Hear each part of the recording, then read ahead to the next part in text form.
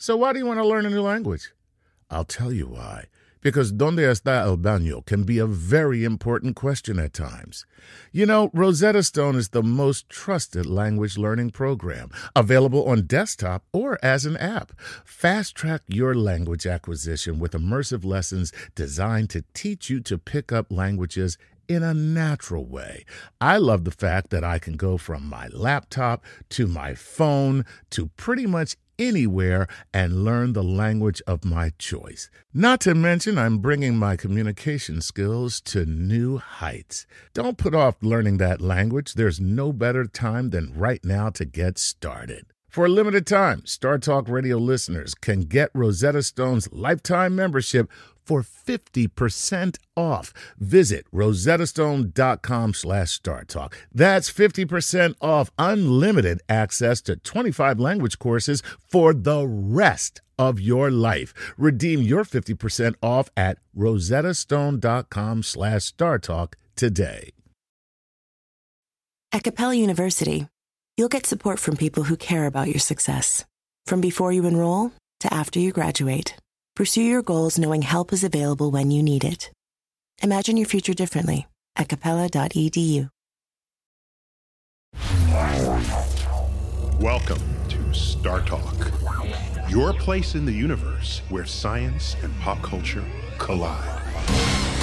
Star Talk begins right now.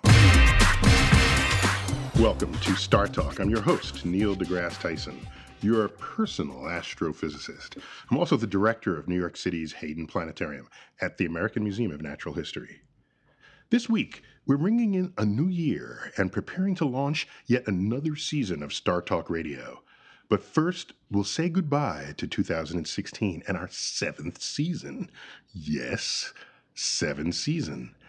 And we'll do that with the first part of our annual Time Capsule show.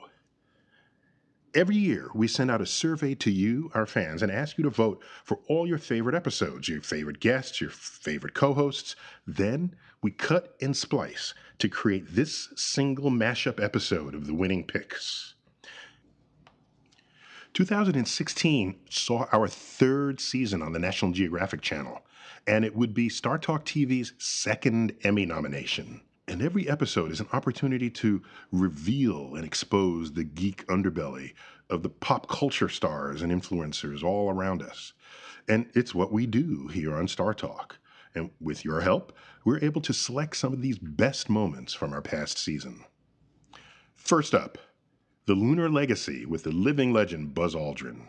He was the lunar module pilot on Apollo 11. He landed on the moon with Neil Armstrong back in 1969. I remember that. That's how old I am. And he's the 2nd man to walk on its surface.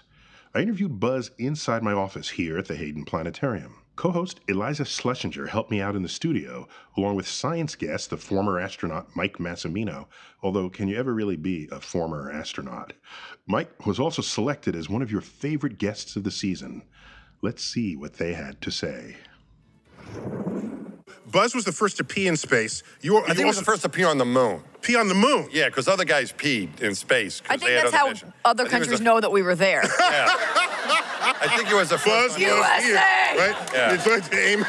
Yeah. I don't think they held it for, for... Yeah, you can't hold it for 3 days. No. Right. I get that. 2 weeks, Jim Lovell was up there. I'm sure he peed. Okay. Not that I ever had, but He's the first to pee on the moon. I think it was on the moon. On the moon. And you have a space first.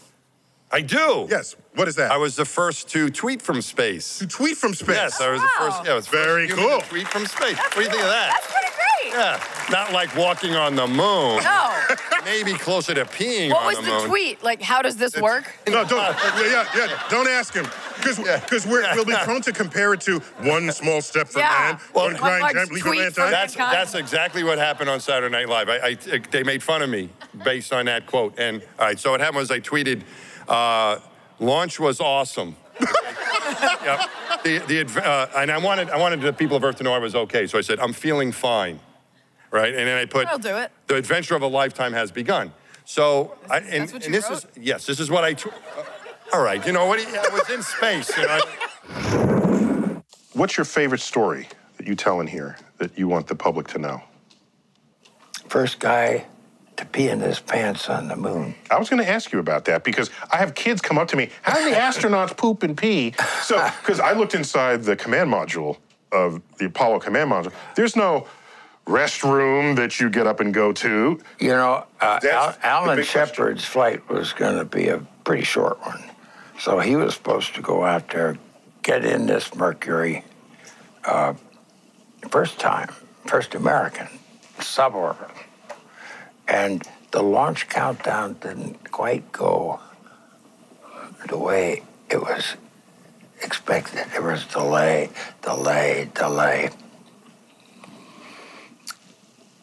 And Alan's lying on his back. Pretty soon it's getting pretty damp there.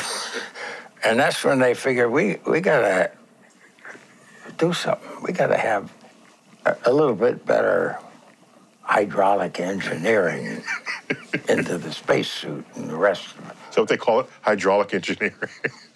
The UCD, very important, urine collection device. Okay. And the UCD. Somehow I thought those words would be bigger. It's a pee collection device. That's all it is. It gets dumped overboard, and it freezes immediately. Instantly, yeah. And they're flakes. But doesn't the pee They're flakes outside. Wait. The pee is moving the same speed as your ship. Of course it would. Right. So if you put it outside, now the pee is frozen pee is traveling alongside with you to the moon. Scott Carpenter saw a lot of those fireflies. And he was so fascinated with them that he wasn't quite lined up for retrofire. He got the cosine of it, which is, enough. But there was a little bit of the sine of the angle that he's off. That's why he landed in the wrong place. Not where he was supposed to go. But the fireflies, are you telling me that was his pee? Yeah, it was a urine dump. Okay. Yeah. The mysterious fireflies.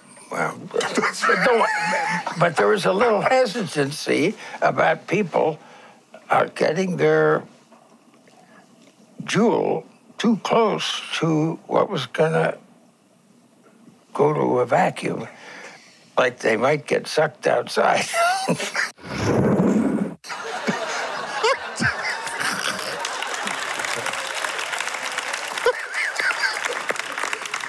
So we have to ask, Mike. Yes. Have you ever peed in your pants in space? Yes. We didn't call it the UCD. We called it the MAG. The MAG? The Maximum Absorbency Garment. Oh! It was a diaper. Diaper. Yes. We wore a diaper on launch and entry and while spacewalking. And then when you're inside the spacecraft, you use the toilet. Okay, so where does the pee go if you do it in the spacecraft? In the spacecraft, it's collected and then dumped, as he described. And you would want to see the urine dump was cool. Because you would dump it and it would crystallize and the sun would shine on it and it was really fun. It was something. I can't believe I'm having a conversation. Yeah. A beautiful frozen pee in space. A urine dump. Yeah. Hey everybody, it's a urine dump. Hey, it's a urine dump, and we, before you hit the switch, everyone go to the window and watch. Yes, that's it. So you're telling me your pee was orbiting the Earth? Apparently, yes. I never thought of it that way, but yes, for a little bit until it crystallized. It kind of disappeared. No, then it would re-enter the atmosphere. Yes. Well. Yes. Yes. Okay. Yes. I peed on everybody. You peed on Earth. Yes, my God. Some of the most interesting and disputed scientific inquiry lies in the realm of artificial intelligence. Will machines develop consciousness? Should humans be worried about it? I'm not really worried about it. But maybe I should be. I interviewed futurist, author, and inventor Ray Kurzweil. Finally got to meet the guy, just to tackle this discussion in the Season 7 premiere, Gazing into the Future. I was joined in studio by my comic co-host, Chuck Nice, and neuroscientist Gary Marcus. Check it out.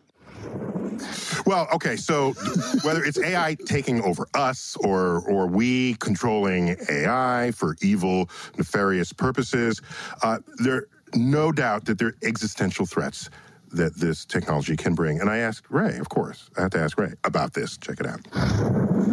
Technology's been a double-edged sword ever since it's ever been. fire. Right. I mean, fire kept us warm, but burned down our houses. And every technology can be used for creative and destructive purposes.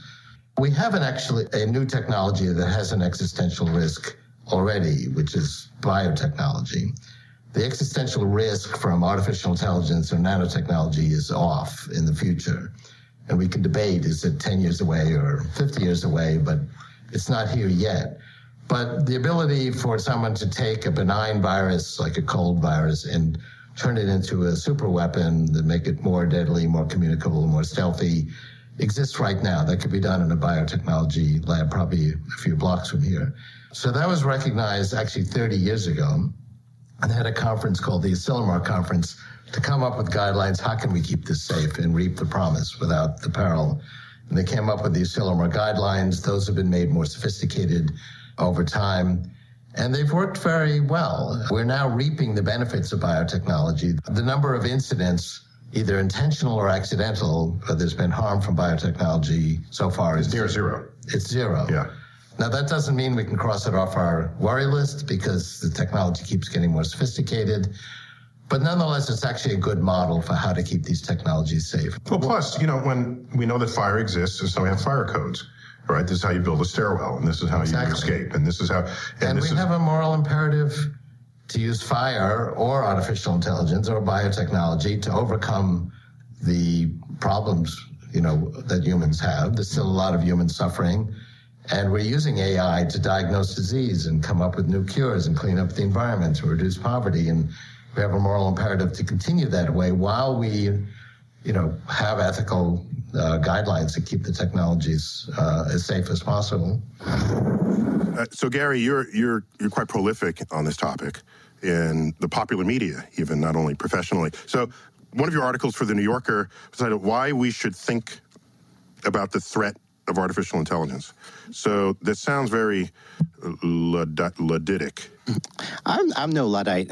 In fact, I'm just launching an organization called AIforGood.org, which is about what positive outcomes we can get from AI. But there are also risks, too, and it's a trade-off, right? But are ethical guidelines enough to just guide this? Because we have ethical guidelines for everything else that could possibly kill us. Probably need regulation, too. I mean... Yeah, regulation. But we do that. We don't say, let's not have airplanes because they could crash. We have regulations to make them as safe as possible. And they still crash, but we accept that risk. So... That's right. And I mean, we do some kind of calculus to decide whether it's worth it. And maybe that 200 years from now, people look at us and like, why did they use cars before they had computers in them to make them safe? They lost so many people. And so people may look back at us now and say, the ways in which we handled AI in the, in 2150 in the early days were really pretty poor. And so I don't know what the regulations are going to be. It's probably going to be iterative. One of the things that I think we all worry about is that the pace could be fast and we don't have enough time to take care of it. Do you share the total concern that the famous, trinity of Elon Musk, Bill Gates, and Stephen Hawking have shared? No, I have a milder view. I mean, I think that real strong AI to be clear, they're like freaking out. Right. They think basically machines are going to take over and kill us all. Kill us all. Right. And then the future of the world is a world of machines. A world of machines. Right. I don't think it's right. The honest truth. The Terminator. The machines are coming. Okay. The honest truth is that Skynet is not going to be here tomorrow. Have an Austrian accent. All the machines will have an Austrian accent. Look at this. I'm going to kill you. I'm sorry. Go ahead. I don't think that the Schwarzenegger version of it's going to be here anytime soon. I don't think the computers care about us so far. You get computers that are exponentially smarter at playing chess, and they don't give a shit about us at all. I don't know if I can say that on the air. But at the same time, I still think we need to be worried. As computers get more and more embedded in our lives, they have more and more power to change things. So they're going to start driving our cars, for example. And if the AI isn't right, then there's a risk there. When the critically acclaimed film The Martian hit the box office in 2015, it became what is perhaps the most scientifically accurate science fiction film ever made. And it was wildly successful.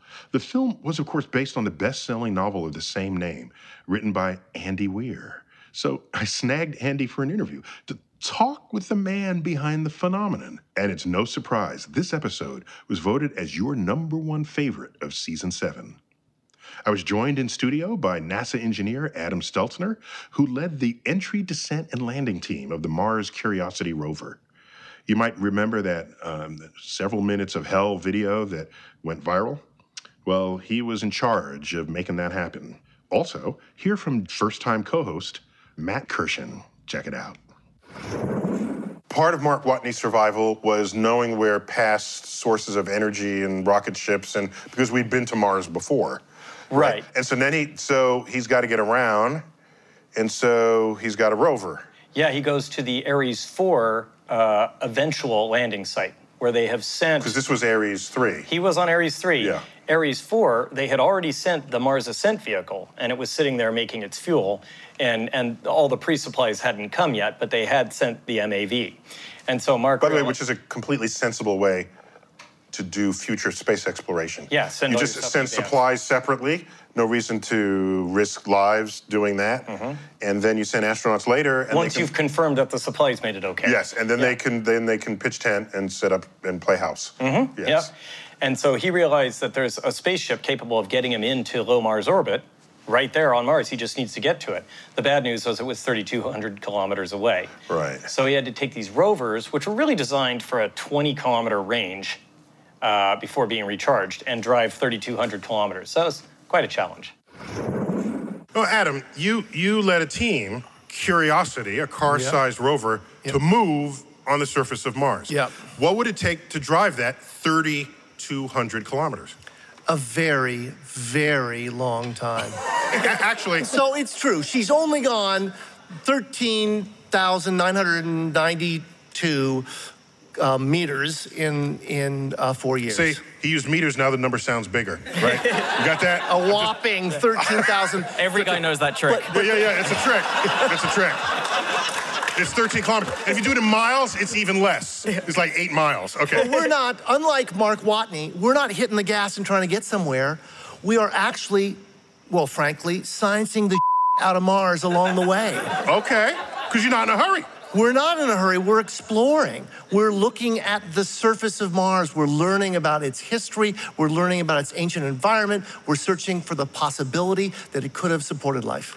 Okay. But as evidence of how slow and how methodical and interested our science team is, we went to the Gale crater for some clay minerals that we saw from orbit, signatures of clay minerals. So clay is where there was water and deposits that settle, and then you just for like the the bottom of a lake bed kind of feel. We still haven't got to that deposit that we saw in the entire time that we've been on Mars, and yet we've done a whole. You've been busy. Because we've been busy. Because it's been stopping for pee breaks. All right, so let's back up for a minute, because your specialty was getting the thing there safely. Yes, sir. So that the scientists could do their job. And so what I remember from Spirit and Opportunity, the previous round of this, they had like airbags. Yeah. So the thing comes down and airbags deploy, and it bounces until it stops. Now you have Curiosity, because those were the size of like microwave ovens, let's say. Yes. Okay, so Curiosity is the size of a car. Yeah. And why not use airbags again? So there are no fibers known to humankind from which we can make a fabric, from which we can make a bag that could handle the loads of that car-like rover hitting the surface of Mars. Okay, so now actually you used what I'm told is called a sky crane. Yes. This sounds complicated. What is that? It's like a jetpack. It's like a jetpack. The rover was sort of wearing a jetpack, and then about 25 meters from the surface of Mars, the jetpack lowers the rover below it, and the two descend until the rover's Okay, I think we have Mars. a video of this. Can you be the narrative absolutely voice of narrate this? Yes. Drew, you got the video. Let's check it out. Okay, talk us through it. All right, so we hit the atmosphere going quite quickly, about 13,000 miles an hour. That's fast enough to burn up or melt the whole spacecraft. That would be uncool. So we wrap it in a special shell. We actually steer our way through the atmosphere. This was the first for this expedition, and that's where you see those rockets going off. We're actually maneuvering in the atmosphere. And then when we've slowed down to about, a little less than 1,000 miles an hour, we open up a parachute. In our case, the world's largest supersonic parachute. We open it up at Mach 2.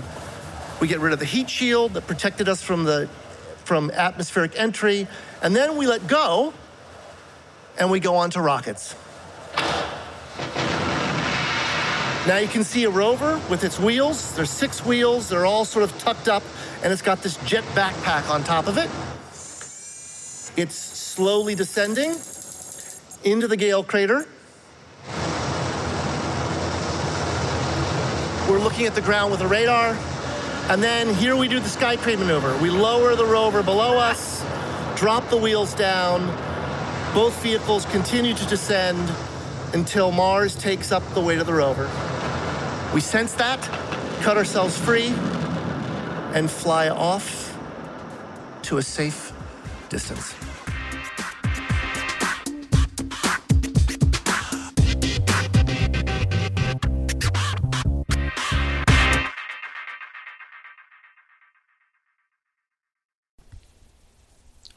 This podcast is supported by FedEx.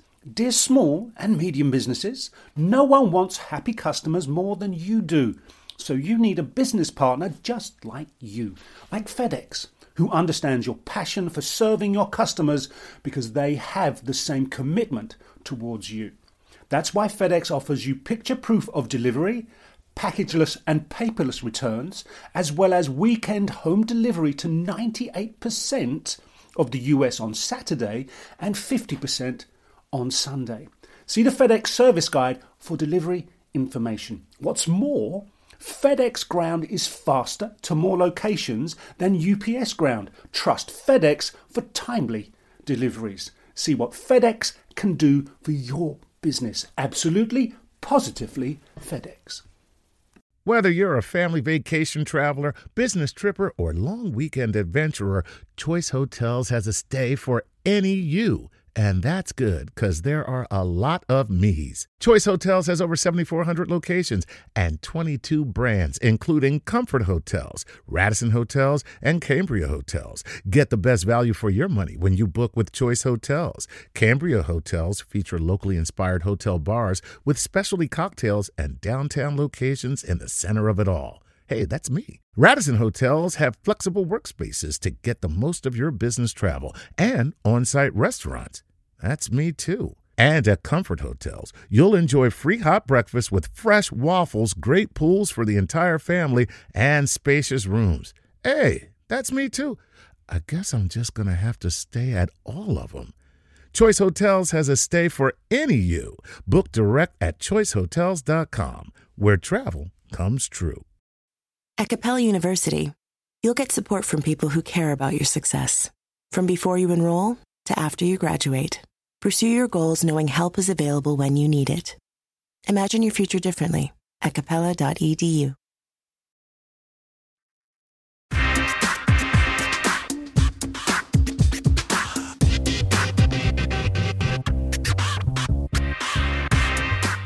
Welcome back to Star Talk Radio. This special time capsule episode is a mashup of your favorite moments from all of Season 7.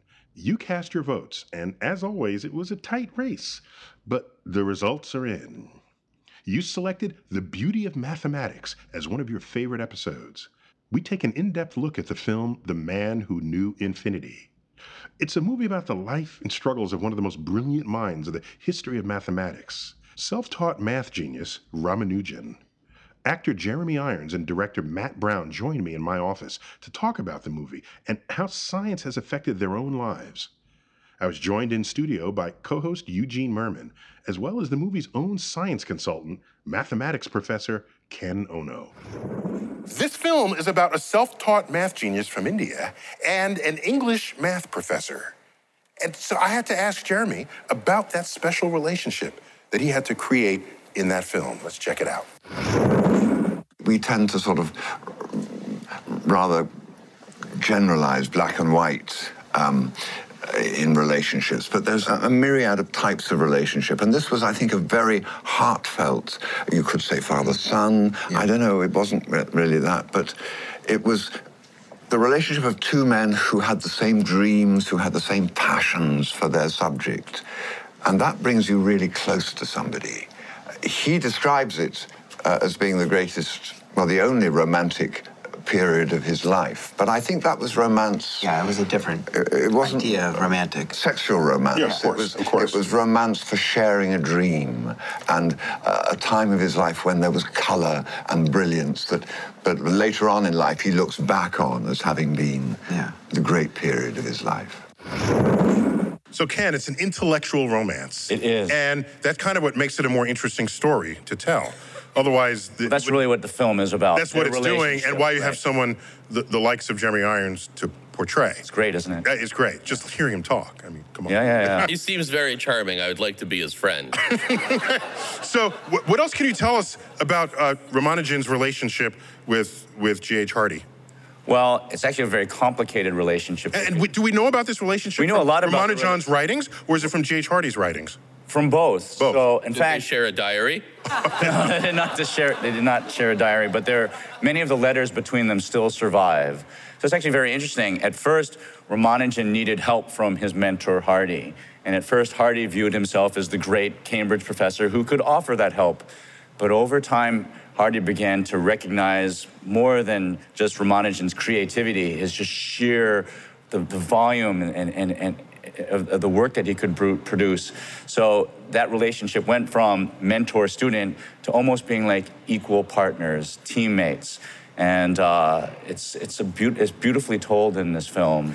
That human element is something you can't deny, right? It's not about... This is the great transition that someone makes, and it's not always easy, and not everyone survives that transition. They can't. That's right. They can't make that change from learning to the one who then becomes the teacher. That's right. That's right.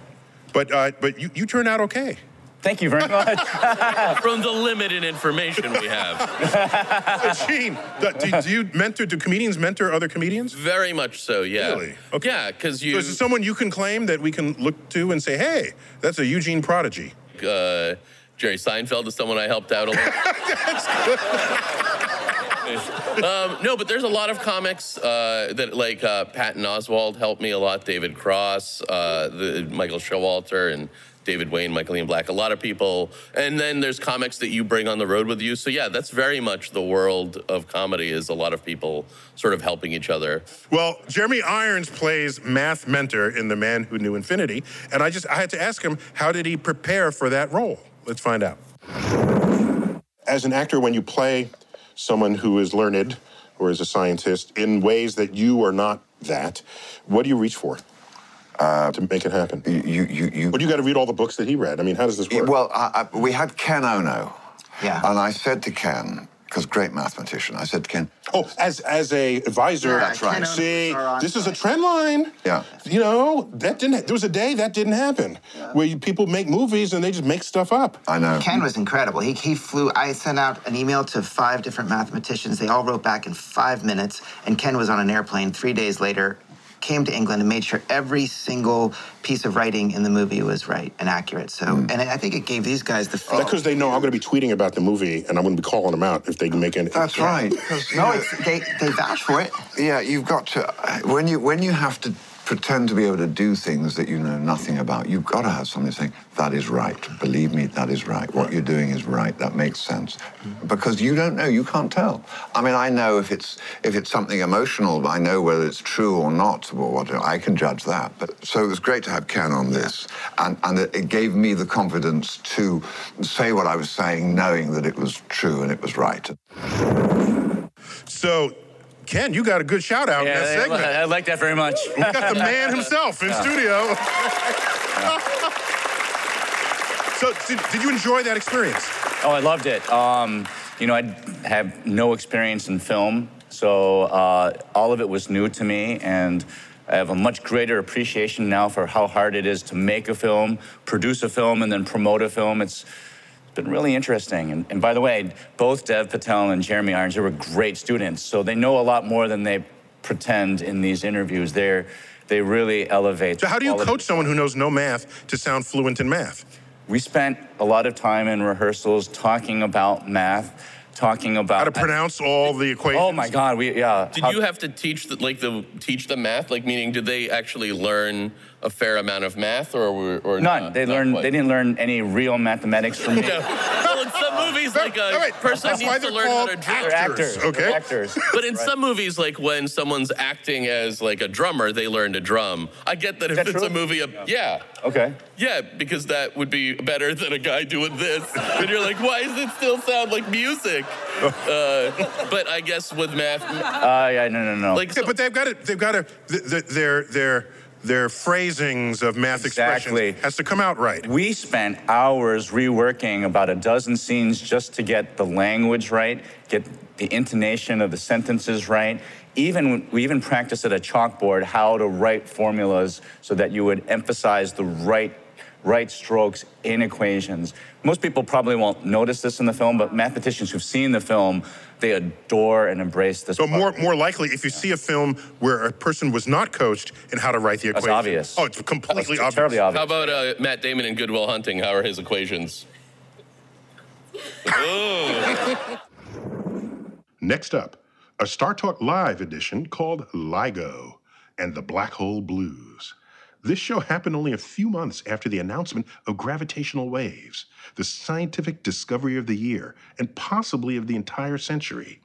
Although, there's still many more years of the century to come. My co-host Eugene Merman and Star Talk Live guest, comedian Michael Showalter, joined me on stage with theoretical astrophysicist Janna Levin and LIGO astrophysicist Nergis Malvalvala to help us understand everything we could ever want to know about gravitational waves. An interferometer is an optical device where you take a laser beam and you kind of split it in two paths. Nice. And the light travels along two paths and it comes back. Nice. And then it interferes. You can save your emotions for after she finishes. So you start with a laser, you break it up, you get them back together. Yeah. And then you're like, now I get how gravity works. But along the way, what happened, when you broke the two laser beams apart, if they travel different distances, then when they come back together, they act a little funny. They're a bit darker or a bit brighter. And why do they travel a different distance? Because the gravitational wave came through the detector. Aha! See? I caught you! Now I get it. Right, so what you have, so your two beams are otherwise identically the same length. Yes. Now a gravity wave washes across the detector and makes the length of one different from the length of the other. Because it went into the future. And then you recombine the waves, and now you have like a crest adding to a trough of these waves, and they interfere with one another. That's and you right. can measure this. We can measure that, and we can measure not just if crests line up with crests or crests line up with troughs, but lots of variations in between. So is it perfectly dark because troughs and troughs lined up, or is it perfectly bright or something in between? And that's how we make the measurement. We actually use the laser beam along one arm as a kind of a reference for measuring the light travel time along the other arm. You just compare how long did the light take along this arm compared to the light along the perpendicular arm. Now you've got two of these facilities. Mm-hmm. Why? Well, that's really important because And one is in Louisiana, one is in Washington State. Yep. Yes. Yeah, so they're about 3,000 kilometers apart. And then there's... Convert that to miles here because we're Americans here. 8 miles. Trust me. So it's about 2,000 miles. Yes, thereabouts. Okay. Yeah. You say 2,000, okay. Yeah. Right. So why do we need two of them? In fact, there's actually a European detector in Italy as well called Virgo. And why do we need so many? So a couple of things. One is the signals are very weak. And so how does this, can I say how the detector works? Yeah. Do you want to know how the detector works? Okay. Okay. They all get up and leave. No. Wait, stop. I'll stop. Okay, as they start going for the exits. We'd love to know how it works. Yeah. So the way it actually works is that as the gravitational wave comes through the detector, it actually changes the distance between the laser and a mirror that, in our case, in the case of LIGO, the US detectors, the mirrors and the lasers are separated by 4 kilometers, so 2.5 miles. Okay. So, and what happens then is that our job then is simply to measure the change in distance between the laser and the mirror when the gravitational wave goes by compared to when it's not there. And now the problem is that the motion of these mirrors compared to the laser distance is tiny. The gravitational wave is really, really, really weak.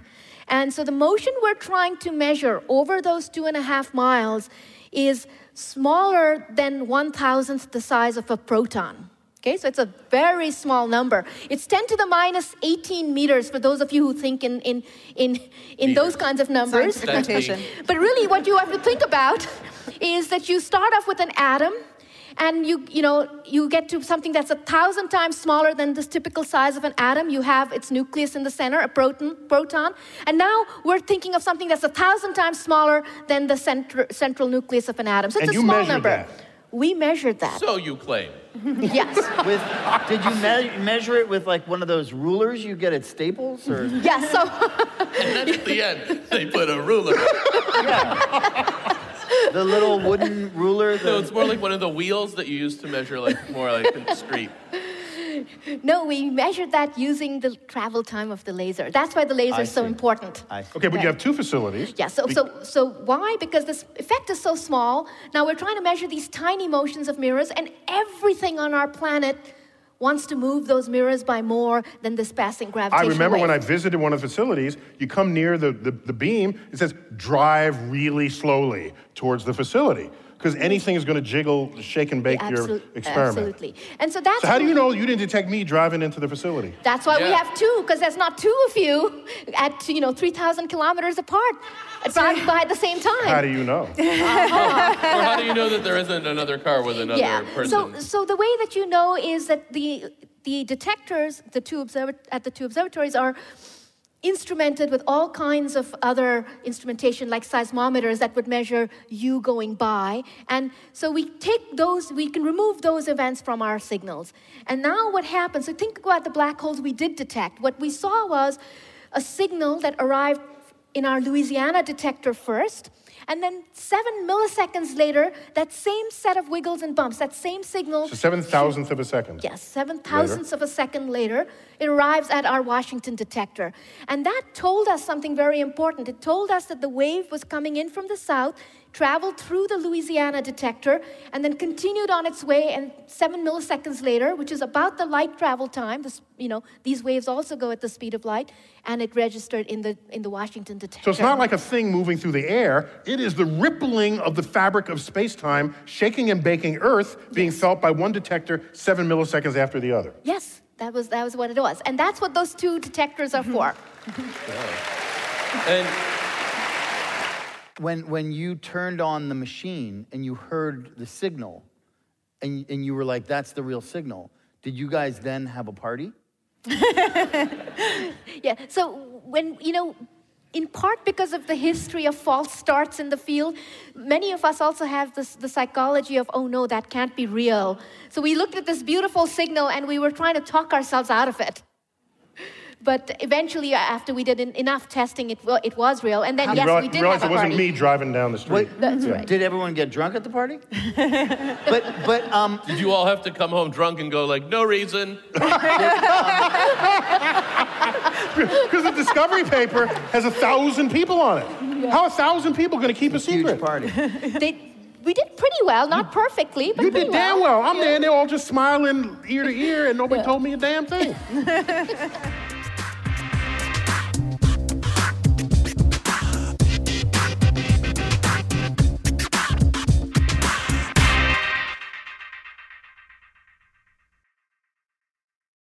At Capella University, you'll get support from people who care about your success. From before you enroll to after you graduate, pursue your goals knowing help is available when you need it. Imagine your future differently at capella.edu.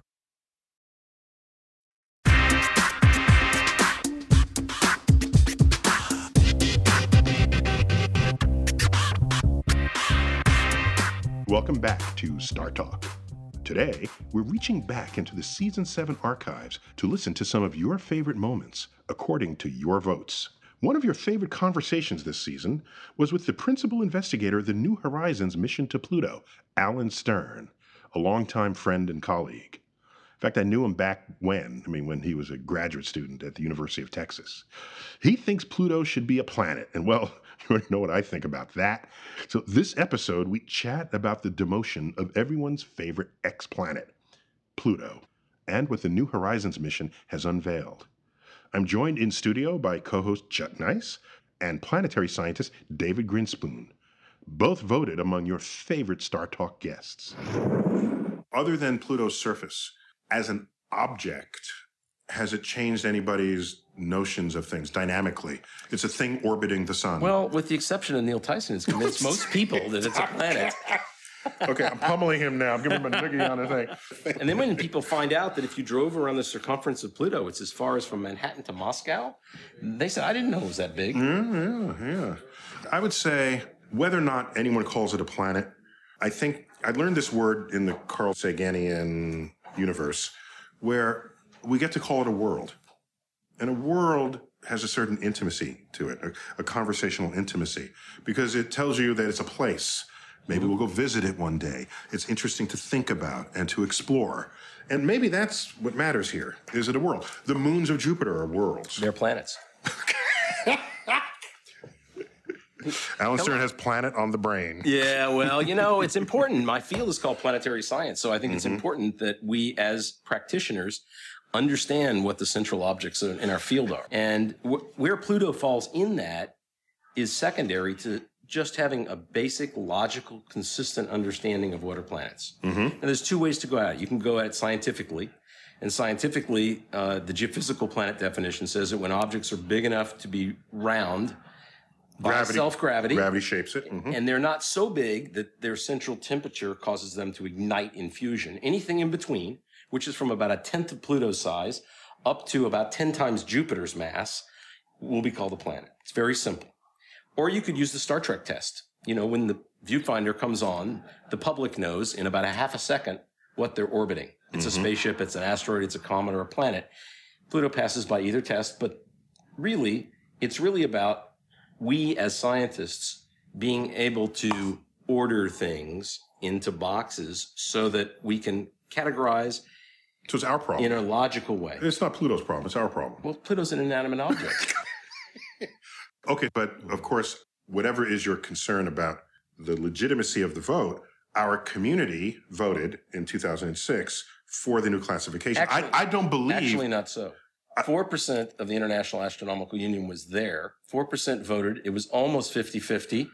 And so about 2% voted each way, and it went the other way on a vote made up of non-experts called astronomers, not planetary scientists. I'd like to redo that vote. Okay, so now... And really get the experts. But fine, what I'm saying is, I don't think anything I did had anything to do with that vote. So, and that's the vote that sets the language. So 7 years ahead of that, running a very prominent exhibit at the American Museum of Natural History, you wanted to take Pluto and the small planets like it off the list of planets. Didn't you do that? No, not really. No, we never had a list of planets. That's the thing. We never said Pluto wasn't a planet. We just grouped it with the Kuiper Belt. So if I go over to AMH today, I won't find any numbers like 8? Never. There was never the number 8. I was misunderstood. I'm having the best time. The press misunderstood me and my team who did this. So Pluto's a planet. So no, we did. The institution did not commit to whether. I'm asking Neil. I think this is where you get to make. I think the the disservice. Neil. Let me at least meet you halfway. I think if dwarf planet is a category of planet, I have no problem with that. What happened was people thought the dwarf planet meant it's not a planet anymore. And I agree. And that's where I can meet you somewhere. Good. So on the I island. like that. Dwarf planet is a category of planet. Just like dwarf stars, the sun is a dwarf star. Would anybody deny it's a star? Yeah, it's a dwarf star. Most people don't know it's a dwarf star, but it's a dwarf. True. Yeah. That's pretty good, Neil. Oh, we're shaking hands. Uh-oh. On camera. Because Neil just said dwarf planets are planets. We can edit that out. You guys edit that out later. You probably will. Guys, I told you to edit that out. Why is it still in there? Oh, my God. Let me just say, that is a deeply wounded man you're talking to right there. I mean, he just went Taylor Swift on you. He was just like, we are never getting back together, Neil. Never. It's a planet, damn it. It's a planet. So, David, what's your take on all this?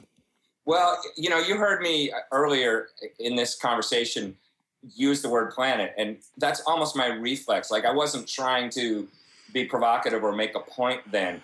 It's honestly how I think of it. And I do understand how people that are concerned with thinking about orbits and classification of gravitational influence, might put dwarf planets like Pluto in sort of their own category. Mm-hmm. But as a planetary scientist, I go to meetings where we talk about planetary geology and processes of planetary atmospheres.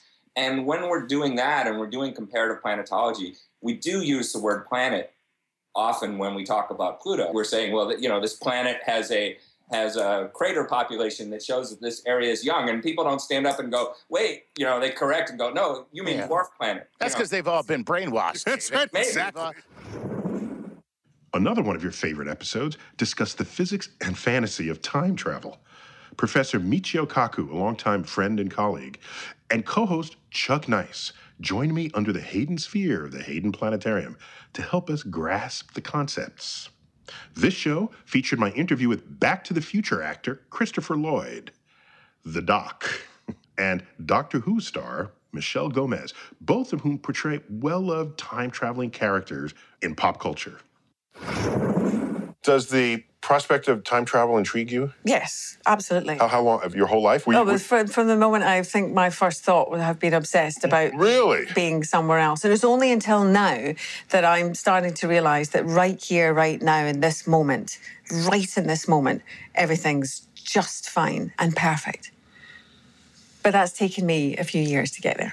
So your timeline was a work in progress until this moment. Yes, because it had to be beaten into submission. My very sort of humanness has had to be beaten into me throughout the years. Well, it's true for anyone. We are the sum of everything we've experienced. Yes. Right? But not everyone puts it together into a new entity. Consciousness. A new consciousness. Yeah. A new consciousness. Wow, man, you guys got really philosophical. Well, I'm just saying, if you got to go there, you got to go there. Sometimes the moment requires it of you. Yeah. So, Michio, what is this, if there's time travel, what does that say about free will? It means perhaps there's no such thing as free will. We have to. No one wants to believe that. Right. However, I do. My life is a wreck. I'm a quantum physicist, and in quantum mechanics, there is uncertainty.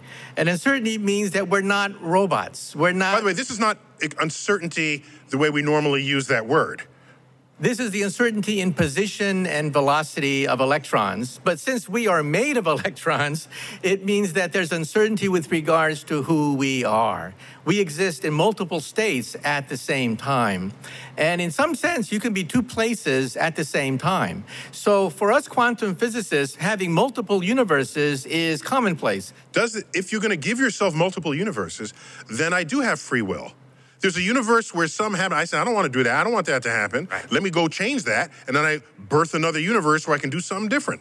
That's right. If there is uncertainty, then there are parallel universes, different time streams, and that resolves all the paradoxes of time travel. And it means that free will can exist because the timeline can fork into many roads. So each one of those timelines actually represents a different reaction to a choice. If you were this person, so I get up and I went one way to work as opposed to another way to work, I've created a different multiverse by doing that? We create multiple universes simply by making decisions. Right. Whether we wake up in the morning or sleep another hour in bed, we bifurcate, we split in half. And so for us, the time travel paradoxes are very easy to resolve because we work with parallel universes every time we work with a transistor.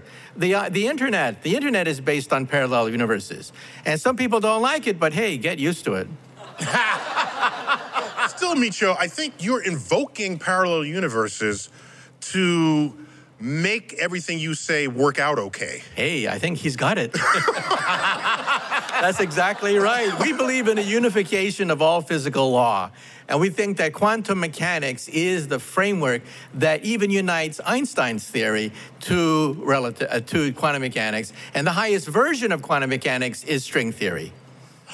So I worry that you can make another universe rather than commit yourself to this one and make it better.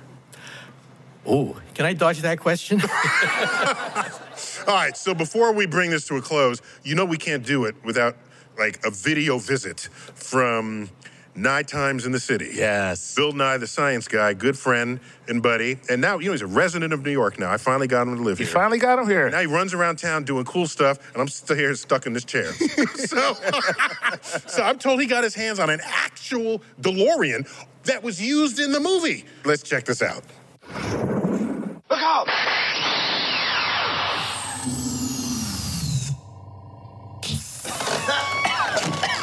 Is time travel possible? No, probably not. Be cool, though. You could go back in time and change history. Maybe you could go back to the Titanic and convince the captain to slow down. Or maybe just go back to last weekend and stop yourself from having one more tequila shot. Or maybe you could send a colleague back in time to have sex with a waitress who turns out to be your own mother, like in the Terminator series, you know, to prevent worldwide nuclear war. That'd be cool. Science fiction is replete with time travel stories. But I think for Neil and me, our favorite's got to be the Back to the Future series. That's where Doc Brown turns a DeLorean sports car into a time machine. What if you could travel through time?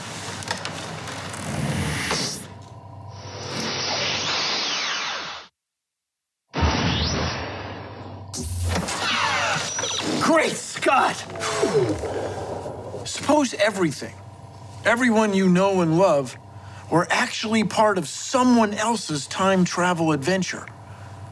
That would mean that you and I don't even exist. And as I finish this Nye in the City segment, everything would just disappear. That would be weird.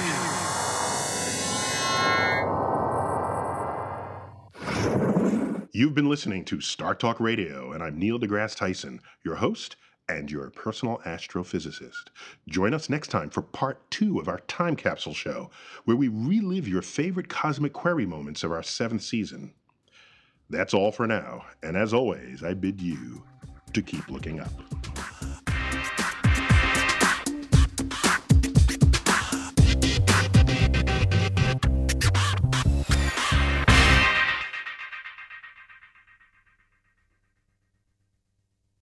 At Capella University, you'll get support from people who care about your success. From before you enroll to after you graduate, pursue your goals knowing help is available when you need it. Imagine your future differently at capella.edu.